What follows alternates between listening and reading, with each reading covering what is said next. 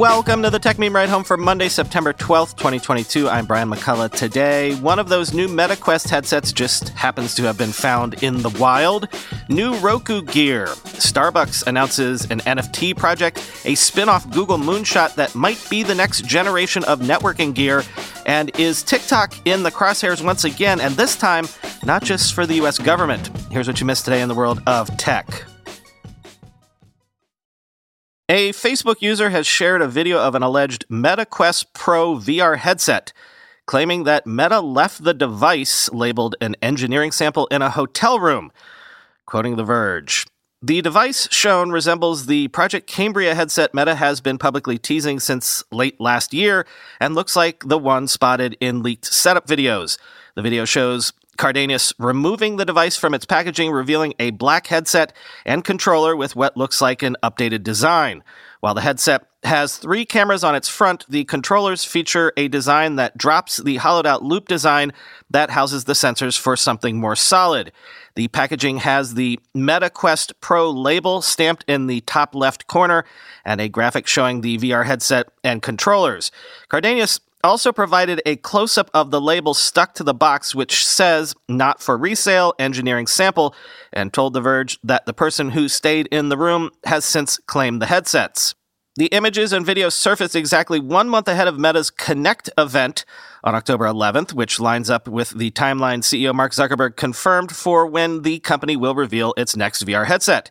We expect to find out all about the Project Cambria/Quest Pro and Meta's other plans for the metaverse, AR, and VR at that event, end quote. Yeah, I hope I'm not being too cynical to point this out, but remember when it was, I think, the iPhone 4 that got left at a bar by an Apple employee, and that made all of the headlines for like a week? I'm not saying someone in Meta marketing is using that same playbook, but I'm not saying that either.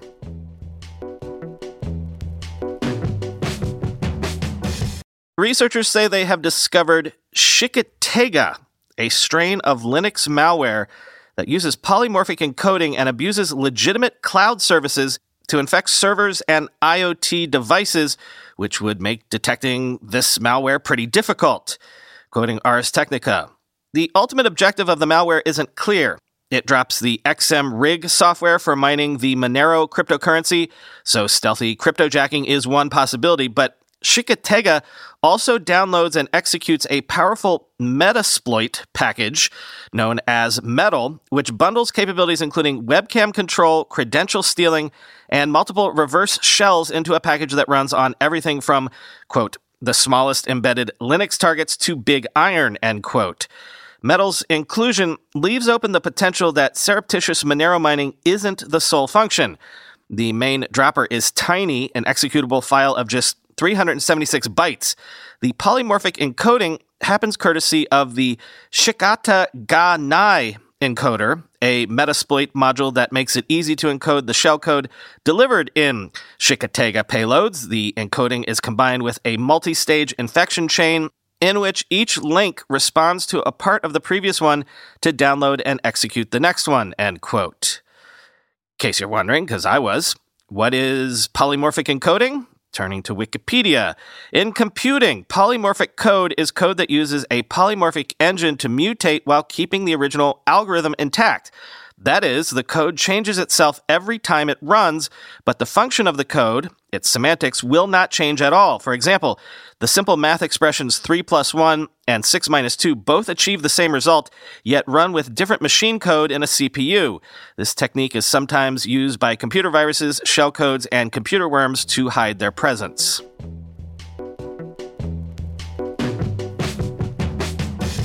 Starbucks has announced Starbucks Odyssey, a loyalty program and NFT community built on the Polygon blockchain, launching broadly sometime in 2023, quoting TechCrunch. The new experience combines the company's successful Starbucks Rewards loyalty program with an NFT platform, allowing its customers to both earn and purchase digital assets that unlock exclusive experiences and rewards. The company had earlier teased its Web3 plans to investors, saying it believed this new experience would build on the current Starbucks rewards model where customers today earn stars, which can be exchanged for perks like free drinks. It envisions Starbucks Odyssey as a way for its most loyal customers to earn a broader set of rewards while also building community. To engage with the Starbucks Odyssey experience, Starbucks Rewards members will log into the web app using their existing loyalty program credentials. Once there, they'll be able to engage with various activities which Starbucks called journeys, like playing interactive games or taking on challenges designed to deepen their knowledge of the Starbucks brand or coffee in general. As they complete these journeys, members can earn digital collectibles in the form of NFTs. Starbucks Odyssey, however, does away with the tech lingo and calls these NFT collectibles journey stamps instead. Additionally, a set of limited edition NFTs will be available to purchase in the Starbucks Odyssey web app, which also works on mobile devices. Though hosted on the Polygon blockchain, these NFTs will be bought using a credit or debit card. A crypto wallet is not required. The company believes that this will make it easier for consumers to engage with the Web3 experience by lowering the barrier to entry. It also won't complicate consumers' transactions with things like gas fees, preferring to offer a bundled price. The company is not yet ready to share what its NFTs will cost or how many will be available at launch, saying these are decisions that are still being ironed out. However, the various stamps, read here NFTs, will include a point value based on their rarity and can be bought or sold among Starbucks Odyssey members in the marketplace with the ownership secured on the blockchain. The artwork on the NFTs is being co-created by Starbucks and outside artists, and a portion of the proceeds from the sale of the limited edition collectibles will be donated to support causes chosen by Starbucks employees and customers. By collecting the stamps, members will gain points that can unlock exclusive benefits. These perks go beyond those you can earn with a traditional Starbucks Rewards account and its stars. While today, members can earn things like free coffee, free food, or select merchandise, the points earned in Starbucks Odyssey will translate into experiences and other benefits. While Starbucks has been investigating blockchain technologies for a couple of years, it has only been involved in this particular project for around 6 months. Starbucks CMO Brady Brewer told TechCrunch he says the company wanted to invest in this area, but not as a stunt, a side project, as many companies are doing. Rather, it wanted to find a way to use the technology to enhance its business and expand its existing loyalty program. It opted to make NFTs the passes that allow access to this digital community, but it's intentionally obscuring the nature of the technology underpinning the experience in order to bring in more consumers, including non-technical people, to the Web3 platform. It happens to be built on blockchain and Web3 technologies, but the customer, to be honest, may very well not even know that what they're doing is interacting with blockchain technology. It's just the enabler, Brewer explains, end quote. Okay, which, if you're obscuring all that stuff, not to be that guy, because remember, I'm agnostic about Web3 stuff, but this strikes me as one of those things where, do you need the blockchain to do any of this?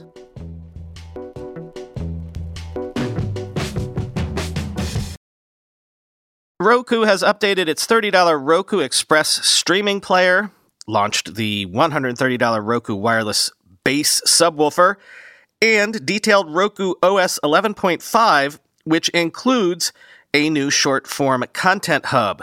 Quoting Variety, Roku unveiled a software update to its streaming operating system OS 11.5 that, among other features, will introduce a new section on its streaming devices called The Buzz, stocked with short-form promotional content from entertainment partners. The goal?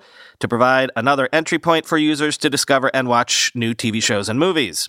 On the hardware side, the company is launching minimal changes to its product family for the 2022 holiday shopping season with upgraded models of the Roku Express entry-level streaming player and its wireless subwoofer, now called Roku Wireless Bass. In addition to the Buzz, Roku OS 11.5 will add 2 significant updates to its What to Watch feature, a continue watching option, and an expanded platform-wide save list, along with updates to Roku Voice, expanding Bluetooth private listening to be compatible with the Roku Ultra, Roku Stream Bar, and Roku Stream Bar Pro, the addition of categories to the live TV channel guide, and a redesigned, more visual Roku Store section. The company said OS 11.5 will roll out to Roku devices in the coming months. The new Roku Express, at the same $30 price point as the prior model, now includes dual-band Wi-Fi, an upgrade from 802.11 BGN single-band wireless, and additional storage, which the company says will result in faster channel start times. The streaming device, which does not support 4K Ultra HD, will be available for pre-order Monday on Roku.com, Walmart.com, and Amazon.com for a list price of $29.99 and is expected to ship mid-October. General availability at Roku.com and other major retailers in the U.S. begins October 16.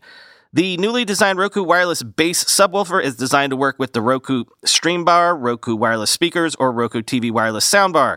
It is slated to ship November 7th at a list price of $129.99. A Roku Steam Bar and wireless bass bundle will be priced at $250, end quote.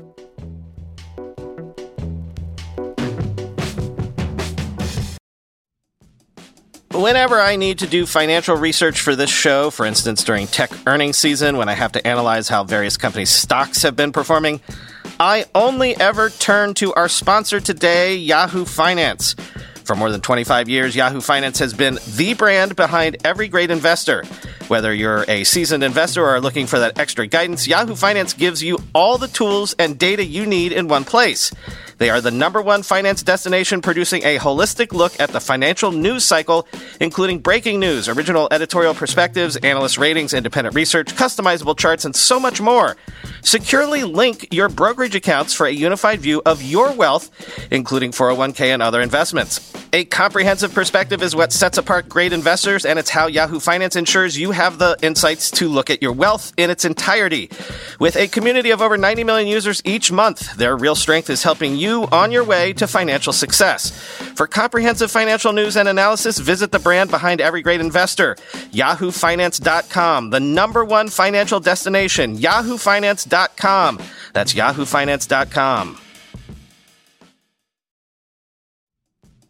Let's be real for a minute. Most guys would wear a t-shirt every day of their lives if they could. The problem is that most t-shirts are not acceptable to wear at work or out on a hot date night. But today's sponsor, Cuts, has finally changed that. Cuts t-shirts are such high-quality, wrinkle-free, and so buttery soft that you can look like you're dressing up even when you're dressing down. Yeah, you heard that. Wrinkle-free. You never have to substitute comfort for fashion ever again. If you see me in a t-shirt, it's likely one from Cuts. I'm also a huge fan of their AO 5-pocket pants. The right sort of step up from jeans without going all the way into dress pants, like literally my ideal Venn diagram of professional-looking but comfortable feeling. When you touch something from Cuts, you can immediately feel the quality. Their proprietary fabric blends are ridiculously soft and breathable, they don't wrinkle, and they look way more expensive than they actually are. For a limited time, our listeners get 20% off your entire order when you use code RIDE at checkout. That's 20% off your order at cutsclothing.com with promo code RIDE. Please support our show and tell them we sent you. Experience the perfect blend of style and comfort with Cuts Clothing. Cutsclothing.com, promo code RIDE for 20% off. Interesting raise. Illyria Technologies was founded by Google veterans to develop a high-speed network to connect satellites, boats, and more using lasers, building on the Loon Moonshot Company. Quoting Bloomberg, one part of Illyria centers on taking software used by the Loon Group and turning it into a cloud-based system for managing complex networks that connect things like satellites, planes, and boats with high-speed internet. Another part of the startup has repurposed a second set of former Google wares to create a line of laser-based wireless networking equipment. At its office-cum-laboratory in Livermore, California, where sculptures of sharks with laser beams attached to their heads dot the walls, Illyria has its two sets of engineers working on what it believes will be the basis of the networks of the future.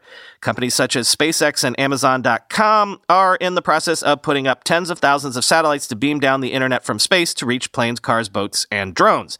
Meanwhile, businesses and billions of customers in remote locations lack high-speed internet and are unlikely to be reached by fiber optic cable-based systems anytime soon. Illyria aims to become the main platform directing the high-speed connectors at the right places. The heart of the company is to interconnect everything that exists today with everything that exists tomorrow, says Chris Taylor, Illyria's chief executive officer. The company has its work cut out for it to meet Taylor's rather grandiose ambitions. Google, after all, only made this technology available because it didn't see a clear enough path to commercializing the products. Now, Illyria seeks to merge two disparate projects into a cohesive whole. The 26-person company has found some believers in Google, which exchanged rights to its technology for an equity stake. J2 Ventures and several individual investors have also backed Illyria with an undisclosed amount of money. The Illyria software system was known as Minkowski inside Google and was used to connect the Loon balloons and other aerospace assets. The wireless networking technology was called Project Sonora and has never before been disclosed to the public. Illyria has renamed the wireless technology Tightbeam. In networking lingo, it's a free space optical communication system, meaning Illyria uses lasers to transmit data wirelessly via light through things like the atmosphere and space, rather than send information through fiber optic cables in the ground. Researchers and companies have chased this type of technology for years, often with underwhelming results. Heat, rain, clouds, and fog are just some of the factors that tend to disrupt the laser signals to the point that they become unusable. A number of the engineers behind Tightbeam, however, have been working on these disruption issues for almost 20 years, first at government-backed labs and then at Google, and are now claiming major breakthroughs in overcoming them. Through a set of novel hardware and algorithms, the Tightbeam technology analyzes the effects that, say, rain is having on a signal and then tries to reverse them and smooth out the signal. Illyria says it can send data at speeds up to 1.6 terabits per second over hundreds of miles, which would be about 1,000 times faster than similar technology currently in use. Illyria demonstrated its technology by sending a signal from the rooftop of its headquarters to a mountaintop 20 miles away and back. In another test, it sent a signal from the ground to a volleyball-sized receiver on an airplane flying about 100 miles away. We can deliver 1 gigabit per second to every seat on a plane, Taylor says. This would be hundreds of times faster than current in-flight internet systems, end quote. Which, sounds big, if true.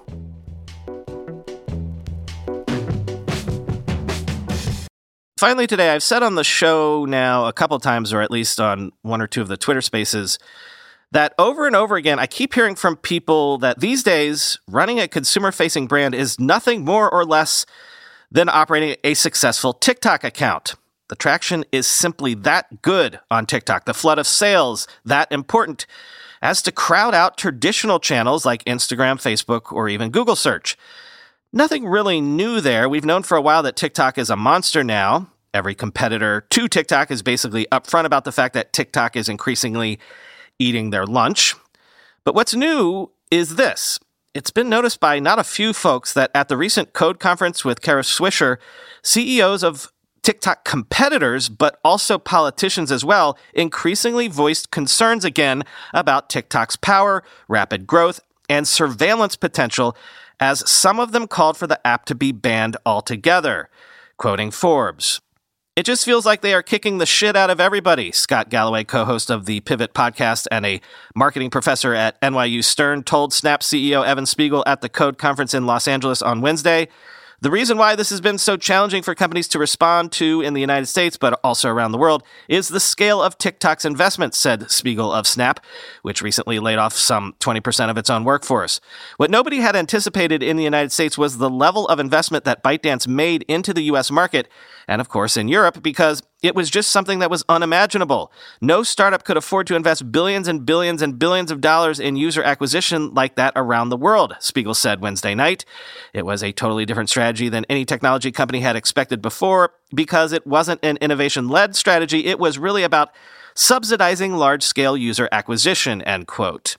Google CEO Sundar Pichai also pointed to TikTok as one of his company's newest, biggest rivals, particularly with regards to YouTube. He said in a Code interview Tuesday that, quote, "competition in tech is hyper-intense and that some of that heat, like from TikTok, has come seemingly out of nowhere."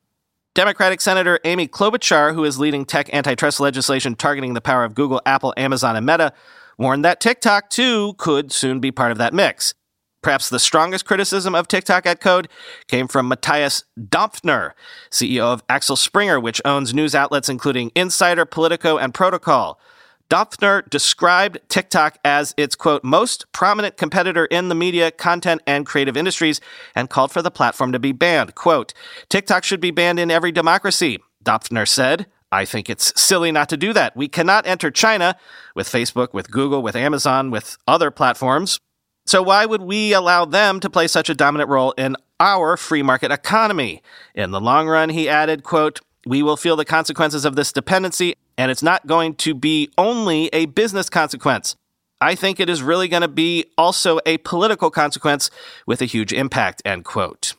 So I'm pointing this out to maybe put on our radar once again that another run at banning TikTok might be gathering steam, and not just by governments this time, because wouldn't it be convenient for these incumbent platforms to have an excuse to kneecap TikTok if they're so afraid of the competition? The traditional way, of course, for platforms to pull the bridge up after they've built their competitive moats is by acquisition.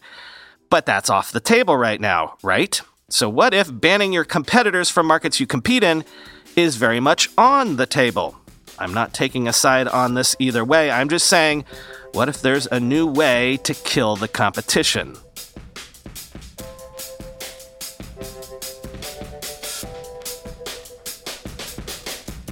That's all for today. Talk to you tomorrow.